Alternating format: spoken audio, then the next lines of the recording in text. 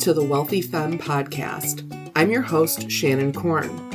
I am an author, therapist, and transformational mindset and wealth alchemist. This podcast is for women entrepreneurs who want to make a massive impact and income without hustling and burning out.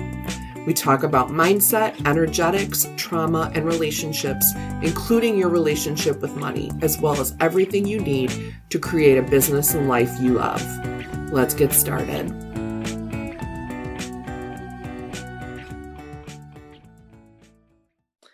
Hello, everybody. I am so excited about this conversation. This is my dear friend, fellow coach, Emily Grass.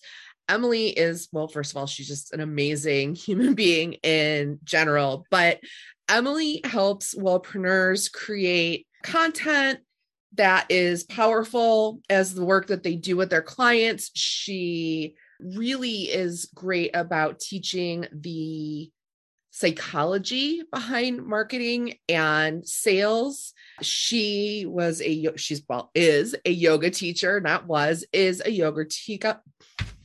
Oh my God. Okay. It's going to be one of those days already. She is a yoga teacher, a former empath coach, and she knows how well certifications and trainings position you to lead your clients, but they can lead you scratching your head when it comes to finding those clients. So welcome, Emily. I'm so happy to have you here. We always have such amazing conversations, and I'm just really excited about our conversation today. Yeah, me too. And thank you so much for inviting me to this. I've been looking forward to it for a while. Yeah, basically, just to forewarn everybody, when Emily and I get going, I mean, it can go literally anywhere, but it's always interesting and it's usually pretty entertaining.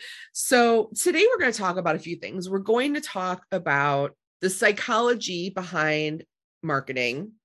And one of the things that I know I believe really passionately, and Emily does as well, is that there is really no one size fits all cookie cutter strategy that works for everybody. I think that in the space, there is a lot of, you learn a skill, then you teach a skill. So there are a lot of coaches that are teaching what they've been taught, which is totally cool. That's what we do. But there is this misconception that like one way is the right way. Would you agree with that, Emily? Like, is that been your experience as well? Yeah, I see a lot of people that have learned just one way to grow and don't necessarily understand the reasons that it works. No insult to that. They just weren't taught the psychology and neuroscience behind it. So they know that if I do this in this sequence, this works for me. And that's what they're teaching because they don't understand what the key elements in that strategy was that are working. And if they don't understand the elements, they can't be adapted. So no shame to the people teaching that. But if you understand the why you're doing any piece of a strategy, you can take the essence, right? Take the reason you're doing that and adapt it to something that actually feels good and authentic and in alignment for you. So I want to we're not trying to shame anyone, but just a lot of people weren't taught the why, the psychology, the neuroscience behind what they're doing.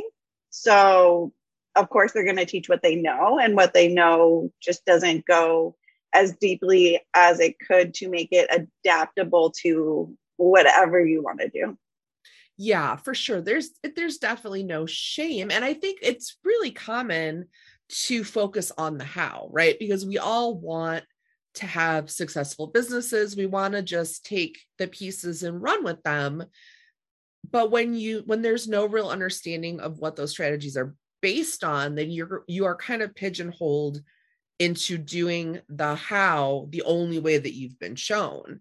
And honestly, that can really suck the joy out of your business if you are doing a strategy that works. I mean, this was me to a T last year. Like I was implementing a strategy. It was working really well. I hit, the 10K month that everybody talks about, and I was miserable. I constantly was procrastinating the marketing piece of my business. And it wasn't because I had a bad coach or even that the strategy was bad. Clearly it worked. I was making money, but I was also, it felt like soul sucking. So, I mean, our goal today in this conversation is just to kind of get to the why piece. And then you can take whatever strategy, there's a bazillion of them. You can apply that why to how you want to market your business. Yeah, that gave me chills. That's exactly it. If we understand why we would do something a certain way, then we understand why we would do it a different way to reach a similar goal. Yeah.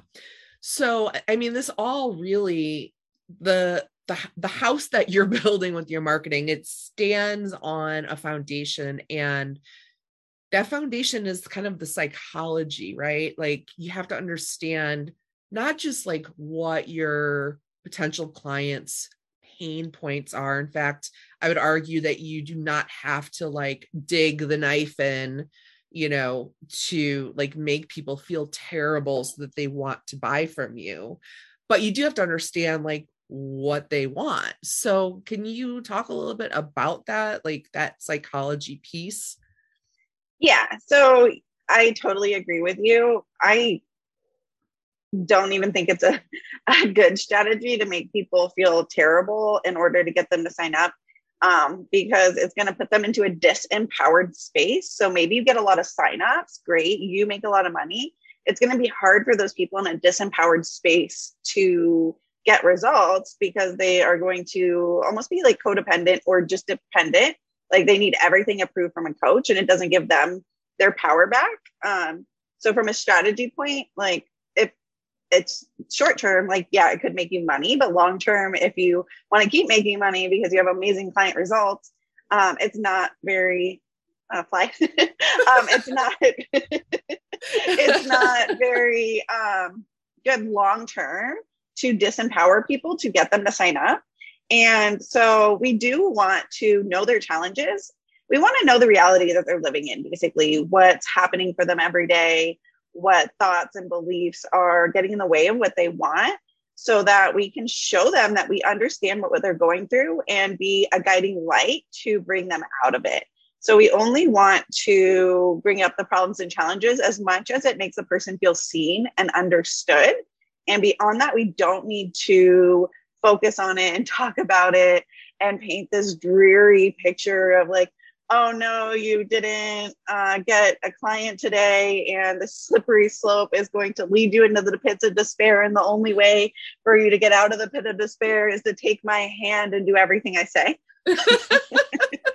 That's an exaggeration, obviously.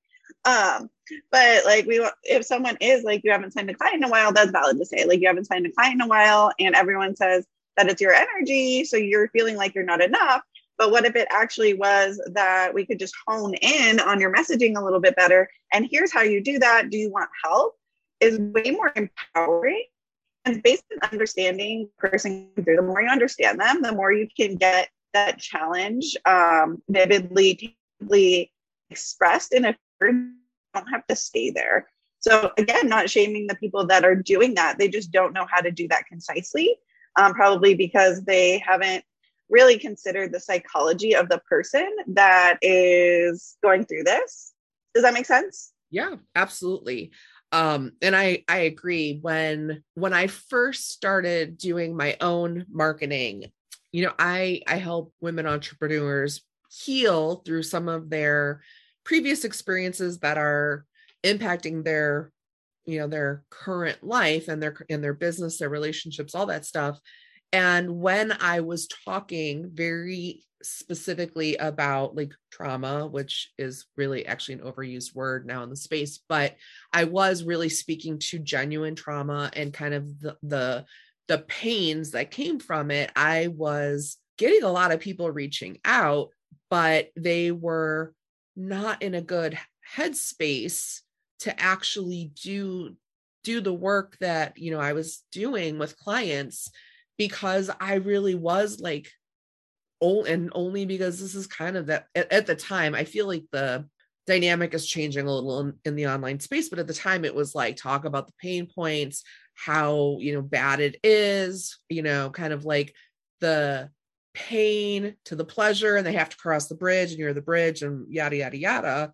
And because I was very good at talking about the pain, because I've got my own personal experiences that are similar, I was pulling in people who were really still very actively in their trauma and really would benefit more from traditional therapy than coaching. And so, the way that you talk to people really does impact who you're calling in and, what kind of work you want to do. And how you're talking about it. So this week I've been helping a nurse practitioner that has a program to help people with chronic illnesses alleviate their symptoms without digging into their trauma, which is really cool to me. It's about their nervous system response.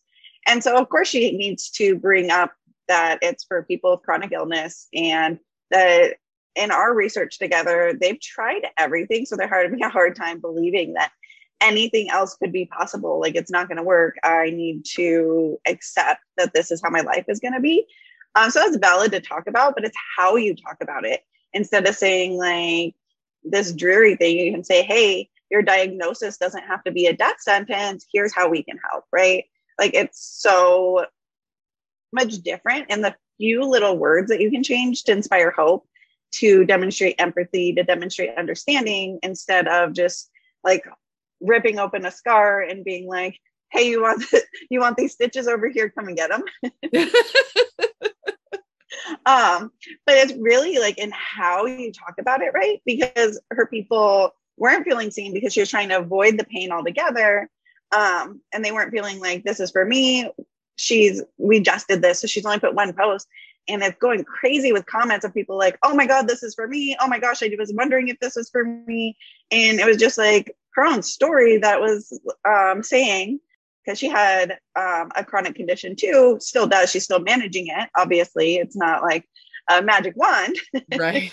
But she just basically put up a post that said, I remember when I tried all these different things and my symptoms didn't subside. And then I found the missing piece, right? You can too, basically. And like forgiving people for not knowing it. And it just is it feels like such a subtle shift it even did to her. And those subtle shifts can really make a big difference. Most people aren't too far off with what they're doing. It's a lot of times bringing in empathy and compassion and forgiveness in your marketing. Yeah. And I think it's important too, because when we're thinking about like our revenue, like I feel like we can get really wrapped up in numbers, right? Like, how many sales calls do I have this month? How much did I contract? Like, and all of those numbers are of course important, but it is a human being on the other side of those numbers. It's human beings that are consuming your content, regardless of where it is, whether it's a podcast, your reels, written content, whatever. It is human beings on the other side of that. So being a human being yourself and treating people not like it's a transactional thing, just treating people the way you would want to be treated if you were struggling with, the thing that you help, or maybe you did struggle with. I mean, a lot of us are just a couple steps ahead of the people we're helping. So I think that's a really important part of marketing, is that you're not marketing. It's not numbers. It's not a faceless screen. There are people behind the screen. Yeah. I think a really profound, though subtle sounding, but profound shift is, instead of looking at it like I need to hit this goal, it's like I want to help people get needs and wants met. That's it. I am here to help people get their needs and wants met with less time and effort than it would take them on their own, because I can show them a path. So it's not about us. It's not about anyone thinking, oh my gosh, Emily's so cool. It's really about Emily is so cool. Let's be real. Well, that's fine too, if that's like an additional thing. But it's about the other person. It's really not about me. It's not about me proving that I'm the coolest person ever. It's about showing someone that I can help them, like extending a hand. that's open and non-judgmental, in my view, um, is really helpful in making an impact, getting our clients results, and signing clients. Yeah. So, we glossed over the idea that really all marketing works if you are willing to work it, right? Like if you can find the thing that you enjoy and you can, consistently do that, like most marketing strategies do work. But what do you feel like, is it the deep understanding of your clients? Like what is the one piece that has to be present, whether it's your reels or your podcast or whatever? What is that one piece that like if you do not have this, it's not going to really be successful? Yeah. So I'm going to use neuroscience a little bit to explain this. Don't worry, you don't need to know neuroscience, but we all have what's called a reticular activating system, or RAS for short. And our RAS is really beneficial. It is the reason that Shannon and I right now are concentrating on each other in this conversation instead of me seeing how cute my cat that's over there is, paying attention to my air conditioner, looking at my ring light, thinking about the dishes that I've been procrastinating doing. The reason I'm focusing here is because my reticular activating system has decided this is important. And so our reticular activating system, our RAS, filters out any irrelevant information so that we can function and get things done. And why this is important to know is because whatever people habitually focus on, habitually put their attention towards, is what they are going to notice in their surrounding. So a lot of times people like say, I bought this flowery coverall. I don't know what these are called. But after I bought this, I saw more of them. It's not that more of them just appeared. I bought this, I paid my money for it. And my reticular activating system was like, oh, flowery sheer coveralls are important to you. Let's show you all of them. Mm-hmm. So until we can know what's important to people, what they're habitually focusing on, we can't even get them to see the thing right in front of them because their brain's like, that is irrelevant to my life. So if we don't know our people well enough to very basic get their attention to interact with us, there's no way that we could help them because they're not even consciously ignoring us. Their brain is like, that doesn't matter to my life. That's irrelevant to me. You don't need to spend any attention on that. Let's like go for what you're trying to do, what we think is important. And it's really beneficial to our lives. If I constantly had to look at the million pieces of data coming at me right now and sort through them, it would be so hard to do something as simple as pouring myself a glass of water. I wouldn't know how to do that. So yeah, understanding that what people are looking for, what people are experiencing is the key to making anything work. Email, Reels, Pinterest, podcasts, YouTube, Insight Timer, putting flyers out on the street, whatever it is. Yeah. I mean, and it's because at any given moment we're completely inundated by, I'm hearing Emily's voice, but I'm also seeing, like, I have a window like straight behind me and I like the trees are moving. I can see them. So there's like, it's that weird, and I'm sure everyone has experienced this. It happens to me all the time. It's like when you're driving home and you're taking a route you've taken a million times and like all of a sudden you're just home and you don't really remember the trip because nothing out of the ordinary happened. And so it was just kind of this like white noise happening in the background and your brain didn't think that anything super important was happening. So you just kind of like literally drove home like on autopilot. So, I think that's why, you'll hear messaging people talk a lot about like stopping the scroll, which, I mean, that's usually like a social media type thing when people are scrolling their feed, but really that's true anywhere. Like you only have a few seconds to catch somebody's attention because we're all busy. We're all just scanning quickly for things that are important to us. So, I mean, that's why people talk about that. Like you have to grab their attention right away. Yeah. So what's happening there is our subconscious is constantly scanning our environment. And what's going to make it to the conscious mind is what captures our attention as relevant in a millisecond. So that's the goal, bring people out of their subconscious into their conscious with whatever you're choosing to do, your email headline and preview, your podcast title episode. We captured your attention. If you are listening to this anywhere, we did a good job. But yeah, you do have a millisecond. Like even if you were to take just in person in a bar trying to capture someone you think's cute attention, you have a millisecond with the like way you look at them and wink or smile or whatever your strategy is. Yeah, this is making me want to go bar hopping with Emily while she's like trying to pick up guys. Like do weird facial expressions. Yeah. I capture their attention. They're like, oh God. What is that saying? Works, like negative attention is better than no attention at all. Yeah. So basically you need to catch their attention. And then you need to keep their attention by really speaking directly to them, what they're experiencing, what's getting in the way, how they can get past that roadblock. It like all of your messaging should keep their attention through being relevant to their lives and helpful to them, right? Yeah. And I think there's someone that I follow and she teaches like long form content writing. Like that is the method of marketing that she teaches.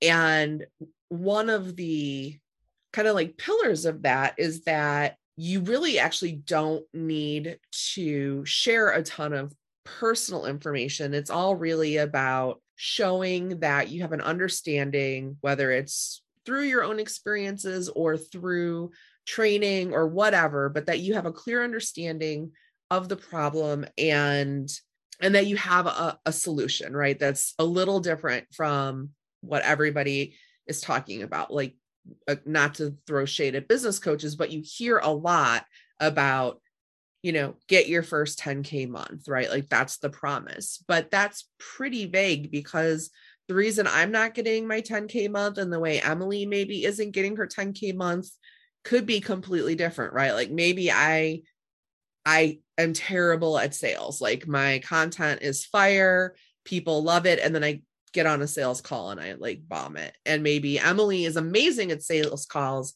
but her, she's not speaking to the problem, whatever her lead gen is. I have two comments on this. One, on the long form post, I know a lot of people are like, how long should my content be?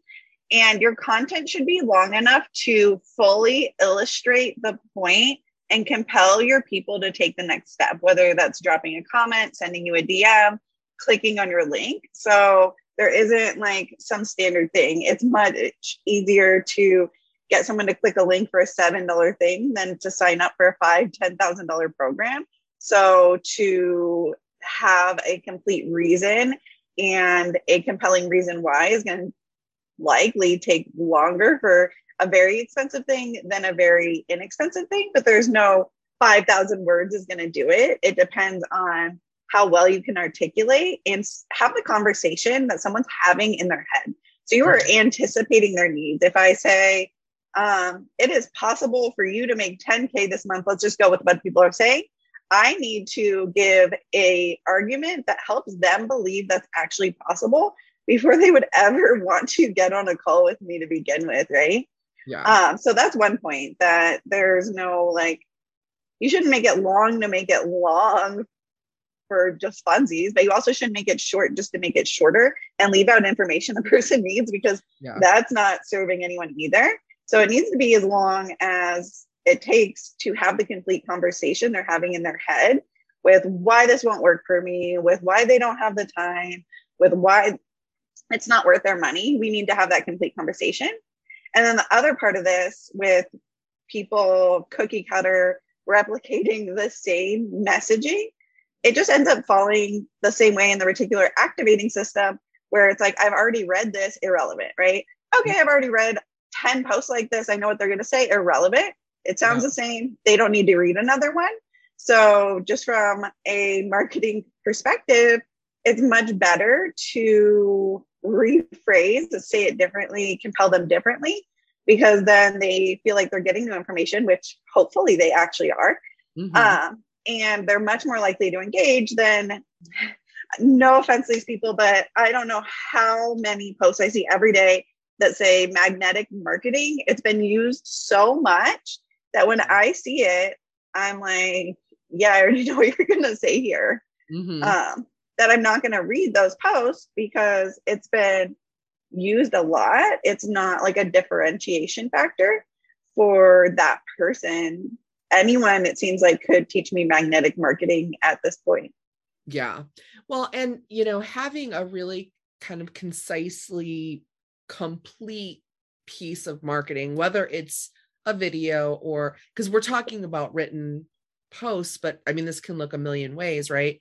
But you also, by having a really well written out piece of content or created piece of content, because you're helping people disqualify themselves if it's not applicable, like if what you do doesn't really solve their problem. Like there are a lot of people who are wanting to hit their first 10, 20, 30, whatever K month, right?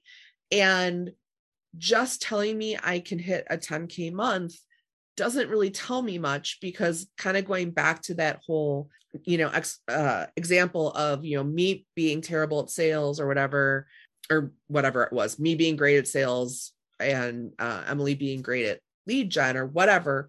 If the person is really good at like helping you with your lead gen, getting people to reach out to you and actually get on calls, if that's their area of expertise, then if my issue is not being able to close sales calls, they're probably not going to be the best fit for me, right? Because like I have a very specific need and that isn't their strength.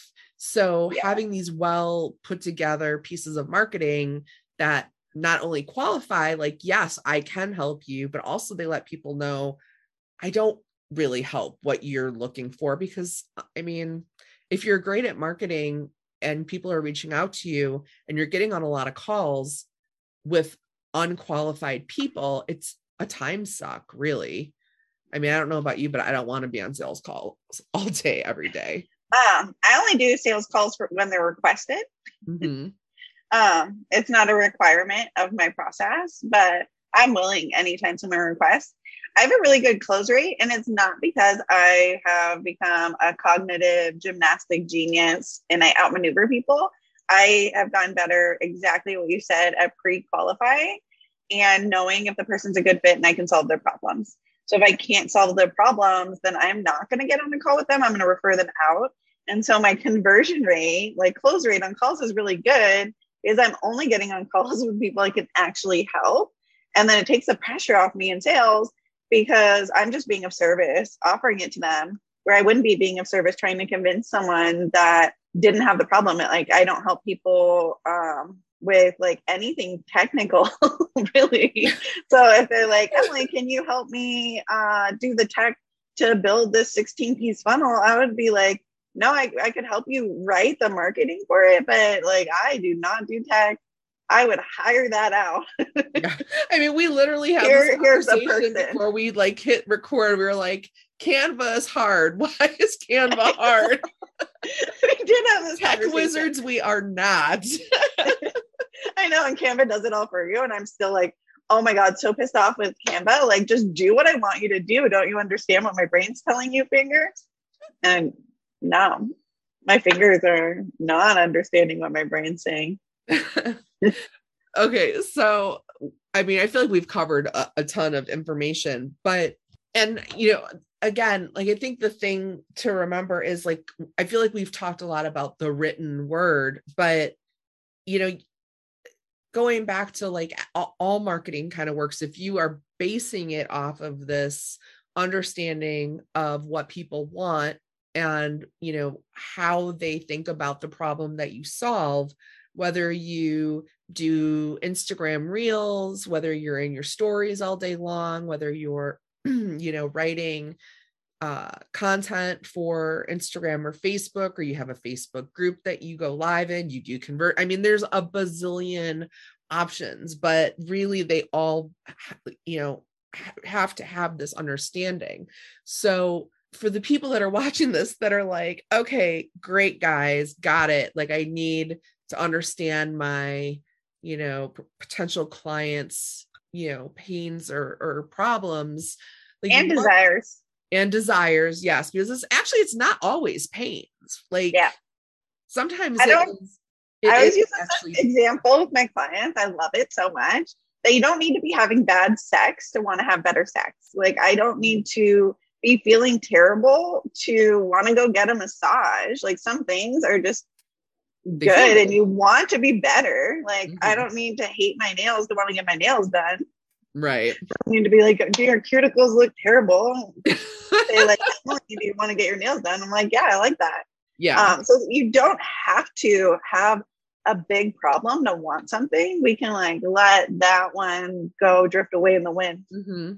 For sure. I mean, even in business, you could be at an income level that you're really pretty happy with. And the goal isn't then like, oh, because, hold props to people who want, a 7-8 figure business. Like me personally, I don't want that. I don't want to have to manage a huge team. And that's cool too. Like, but so, you could literally be at an income level that you feel really satisfied with, but maybe you want more time off. So it's not like, oh God, if I could only hit my revenue goal this month, maybe it's like, I'd like to figure out a way to be able to travel a little more.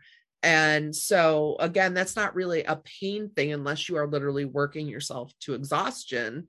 It's more about, life is good, but it could be better, so that's really important. But for people who are kind of like, okay, well, what do I do with all this? You guys have, talked pretty thoroughly about this, but what is the first step? So what would you tell people who are maybe feeling like, yeah, this is something that they could use some help with?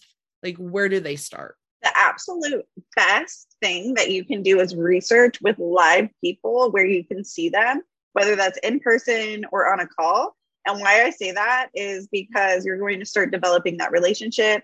You're going to get a practice holding space for someone and literally just listening, which is what most of us sales is actually. So you're going to get to practice that skill and you're going to get to see their body language, the changes in tone are really telling, the pauses where they put the emphasis in their sentence are all really important, and you lose that. So my number one thing, I have a whole module for my clients on how to find people for research, what to ask, how to hold space, the whole shebang of how to do that. And it's the best way if you're just starting out to really understand your people.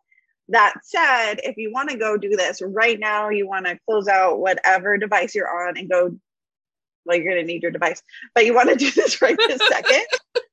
You can actually harness information already on the internet for research.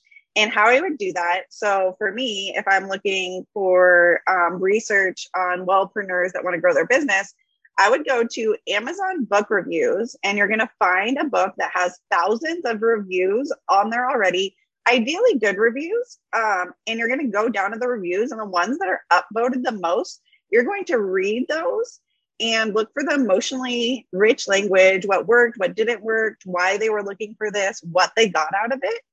And you're going to get so much research in an hour. I'd put it in a spreadsheet. I provide that with my clients too. And you could also use other places too, like Reddit, a little more complicated to find the information, totally possible, but you can start doing it right now with information already on the internet.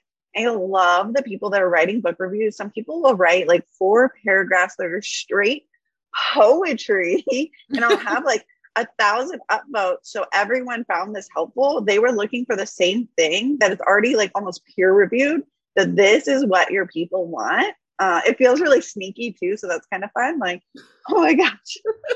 So I would suggest starting there and then finding real life people that you can talk to about it. Yeah. Okay. And you didn't say this, but I think this was implied. Like, obviously, you're looking at books whose topics are in your niche. So, like, if you're a Yeah. relationship coach and you help women recover from a narcissistic relationship, those would be keywords that you would put into your book search, like, because Yeah. clearly, you don't want to look up yoga if you're a narcissistic recovery coach. So but I will say, I mean, and I think if That's you're exactly it. So if you were looking for, just because this is top of mind, because I just did this for someone, if you're looking for why people are seeking brain retraining, the number one hit on Google is Joe Dispenza. So you'd read what people got from Joe Dispenza, and you kind of want the gap too, like what people didn't get that they were still wanting if you're trying to break into a competitive market. Like, what did this book not complete? Like, why did people like it? What are they seeking? What was their emotional journey? And then, like, where's there a gap that I could fill to? Yeah, definitely want the gap. And this is like definitely a sneaky way to get information, and it's a great start. Like, if you are just trying to like get started, but there really is a lot of power in actual like market research calls or whatever, because I mean, honest, like, if I want to go back, my first coaching client, my first high ticket, but it was my first coaching client ever, came from a market research call. So that's never, like, that was absolutely not my intention going into the call. And we did not, I honored the space that we, like, when we got on this call, it was for market research. I was very clear about what we were doing. And she, expressed interest in actually working together. And I was like, cool, but like, I want to close this container because this is what we agreed to. And we scheduled another call, and she did end up hiring me. And so, the beauty of these calls is it's a really no pressure way to just get to know people. Yes, you get to, hear first person, like how people view this problem, what the emotions are around it, how they perceive the thing, right? Because I think a lot of times as experts, we know that it's X, right? But a lot of people are not super, I'm getting the finger. We think it's X. If you go in disagreeing with them, it makes it harder to listen. So going into these, I suggest keeping an open mind that they might provide insight with you, because we might think it's this problem. I just want to say that because I've had people be like, why does everyone think it's this, and not listen. So even if you're right, sure. I always like, if someone thinks something's a problem, I'm going to treat it like a problem, right? If someone believes something's a problem, I'm going to treat it like it's a problem, because it's a problem, even if it's like crazy, because they believe it. Sure. So then believing a false reality is kind of a problem. Yeah, for sure. Sorry, And that's not what I meant.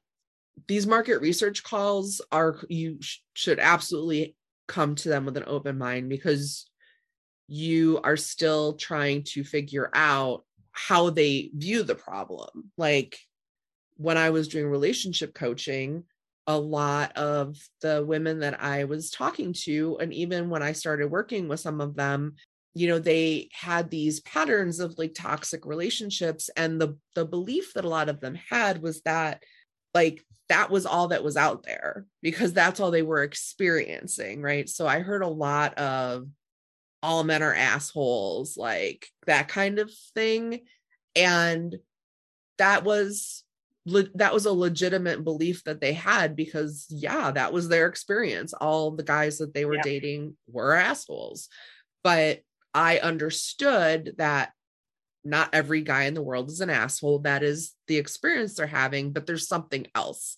So you definitely want to go into these calls open-minded, because you have no idea what they're going to say. That might not be, they might say like, hey, you know what? I recognize that I feel more comfortable with emotionally unavailable men because it takes the pressure off me. A lot of people have very good insight So that's all I meant, was that sometimes as experts, we recognize that the perceived problem isn't the real problem, but you have to go into these conversations just wanting to hear that. Yeah, that's totally accurate. And you still want to treat the perceived problem like a real problem. It is that they believe that all men are assholes. That is a problem. Well, and they're in and of probably itself, not be that nice to them. Yeah. I mean, if you believe that all men are assholes, that is going to be your experience, because any guy that like comes in nice or, you know, seeming to be nice, like, you're still, this was a pretty common occurrence. Like, they're just waiting for the other shoe to fall. And sometimes we're even like, kind of create, why are you bringing me flowers? What did you do? Right. Why would you do this if you weren't guilty? And it's just like, for the person that's like being sweet, like, I don't know what I did wrong. Yeah. So the market research calls are a really good way to get an understanding of what your potential clients, how they view the problem, what their experiences are, what they want. You know, I mean, in that, to go back to that relationship thing, some of the women desperately wanted like a loving, supportive relationship, and some of those women they were more focused on feeling good as in like independently, not needing a relationship, so that if one came along, like, they were in a good headspace for it. So, you know, you might think, because of your own experience, like, well, everybody wants a whirlwind romance relationship, and that's not accurate. Again, that's what these calls are really helpful, because just because you see it some way doesn't mean that that's how your clients see it. So I've seen too, most of my clients from doing market research calls do sign clients, though I wouldn't go in expecting that to happen, just because it can take you out of the listening space and into the selling space, when the intention is to listen. And then as a peripheral benefit, like, a lot of people have never been completely listened to and validated and understood. And so naturally, some people are like, wait, what are you offering? Can we get another call? Can we talk about it? Can you help me? Oh my gosh. Because they feel like so understood, which, going back to the very beginning of this, is the most important thing in signing clients. So fun. So cyclical. we've made our way all the way back around. So totally agree with that. And you know, we talked about this earlier, that especially with the higher price tag, if your services are more expensive, a lot of times people do really need to feel like that trust. And getting on these market research calls, if you go in expecting nothing but to listen and hold space, like that, you've just kind of jumped on the trust scale, because now you are a human being to them that really listened to what they had to say, that made them feel heard. So guess what? If they decide that they are in the market for what you do, they're going to remember that positive interaction. Okay, so we have been literally all over the place. Emily and I, it's two people with ADHD trying to follow one linear line. It totally is. It's like we're like a tree, like a branch here, a branch there, but we always come back. So, like, to kind of wrap up, final question. Emily, who's been in business for a while, who has had lots of experiences, what would you say to past Emily, like baby entrepreneur Emily, who's just like kind of coming into like this journey? What advice would you give her, or what is something that you know now that you're like, dang it would have been really nice to know that then? So my advice to little M would be to take everything with a grain of salt and really consider why the person is telling me that, so that I can make sure it's in alignment and not create resistance in my own business. And this is two-part. The other part of that would be, Emily, don't fall for the get rich quick, no work, this is going to be easy shit, because it really, leads you to disappointment when it doesn't work immediately, when you don't actually go from 0 to 100K in 90 days, that learning that that's a marketing line earlier and not a reality would have probably helped my mindset a lot. And to be able to know the why someone's telling me and really investigate that. And if it works for me and is in alignment, it is absolutely what I would be like, hi, little baby M, this is what you need to know going in. Yeah. I mean, I feel like it's really a disservice because you see it all the time. Like, I went to sleep and I woke up with $30,000 rolled into my Stripe account while I was sleeping. And it really does, like, I know for me, when I first stumbled onto coaching, I'm a therapist, and there was another therapist who was a business coach, and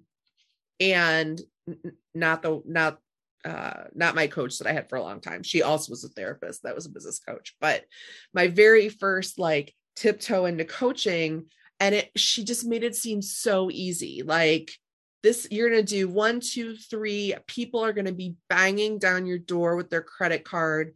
Like, I paid her like $6,000 for 6 weeks, and it was like, 6 weeks, man, you're going to be like 10K months in the pocket. It'll be done.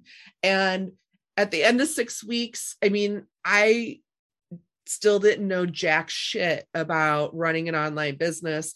Nobody threw their credit card at me. I had not made a dime. And I was like, I don't know what's happening. Why, like, it's supposed to be so easy. And at that time I was like selling a like super low ticket offer. It was like a $500 offer for like 3 months. It was like a no-brainer. Like, now I'm like, oh my God, like, that's insane. But like, nobody wanted to pay me. And it was because I had no understanding of who my client was and what they wanted. And it really, like, it definitely beat my confidence. Like, I was just like, everyone else is doing it, why can't I?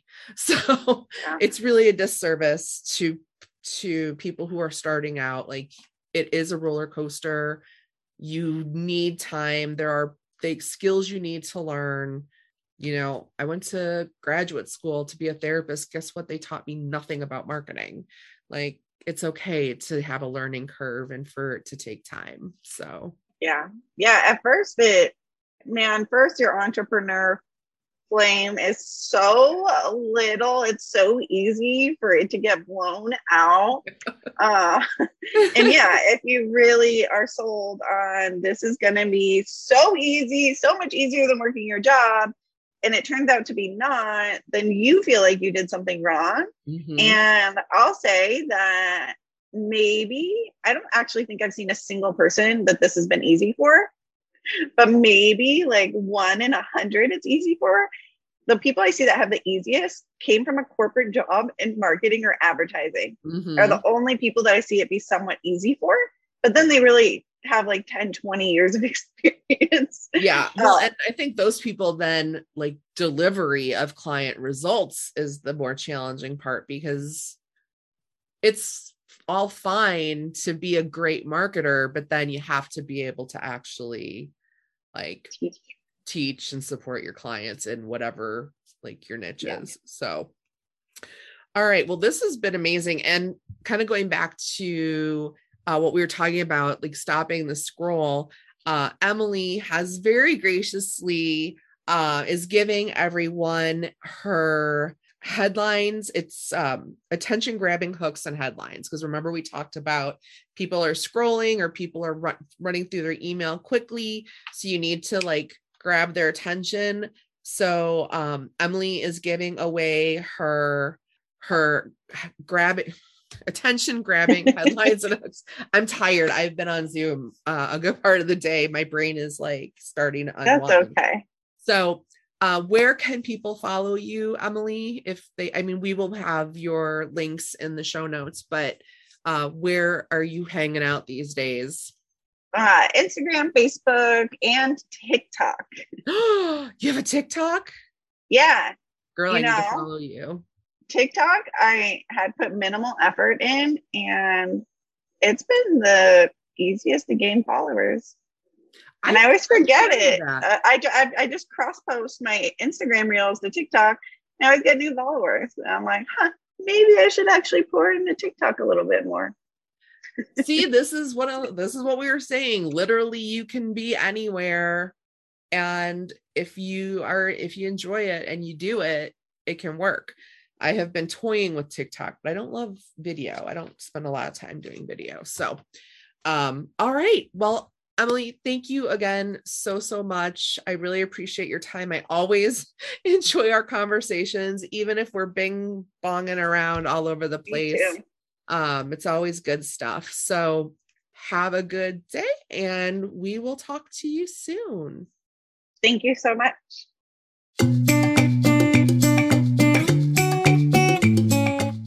Thank you for listening to this week's episode of The Wealthy Femme. I hope you got some great takeaways and insights. If you found this valuable, make sure you subscribe if you haven't already so that you never miss an episode. And of course, we always appreciate reviews.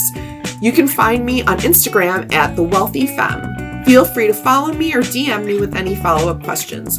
I'll see you next week.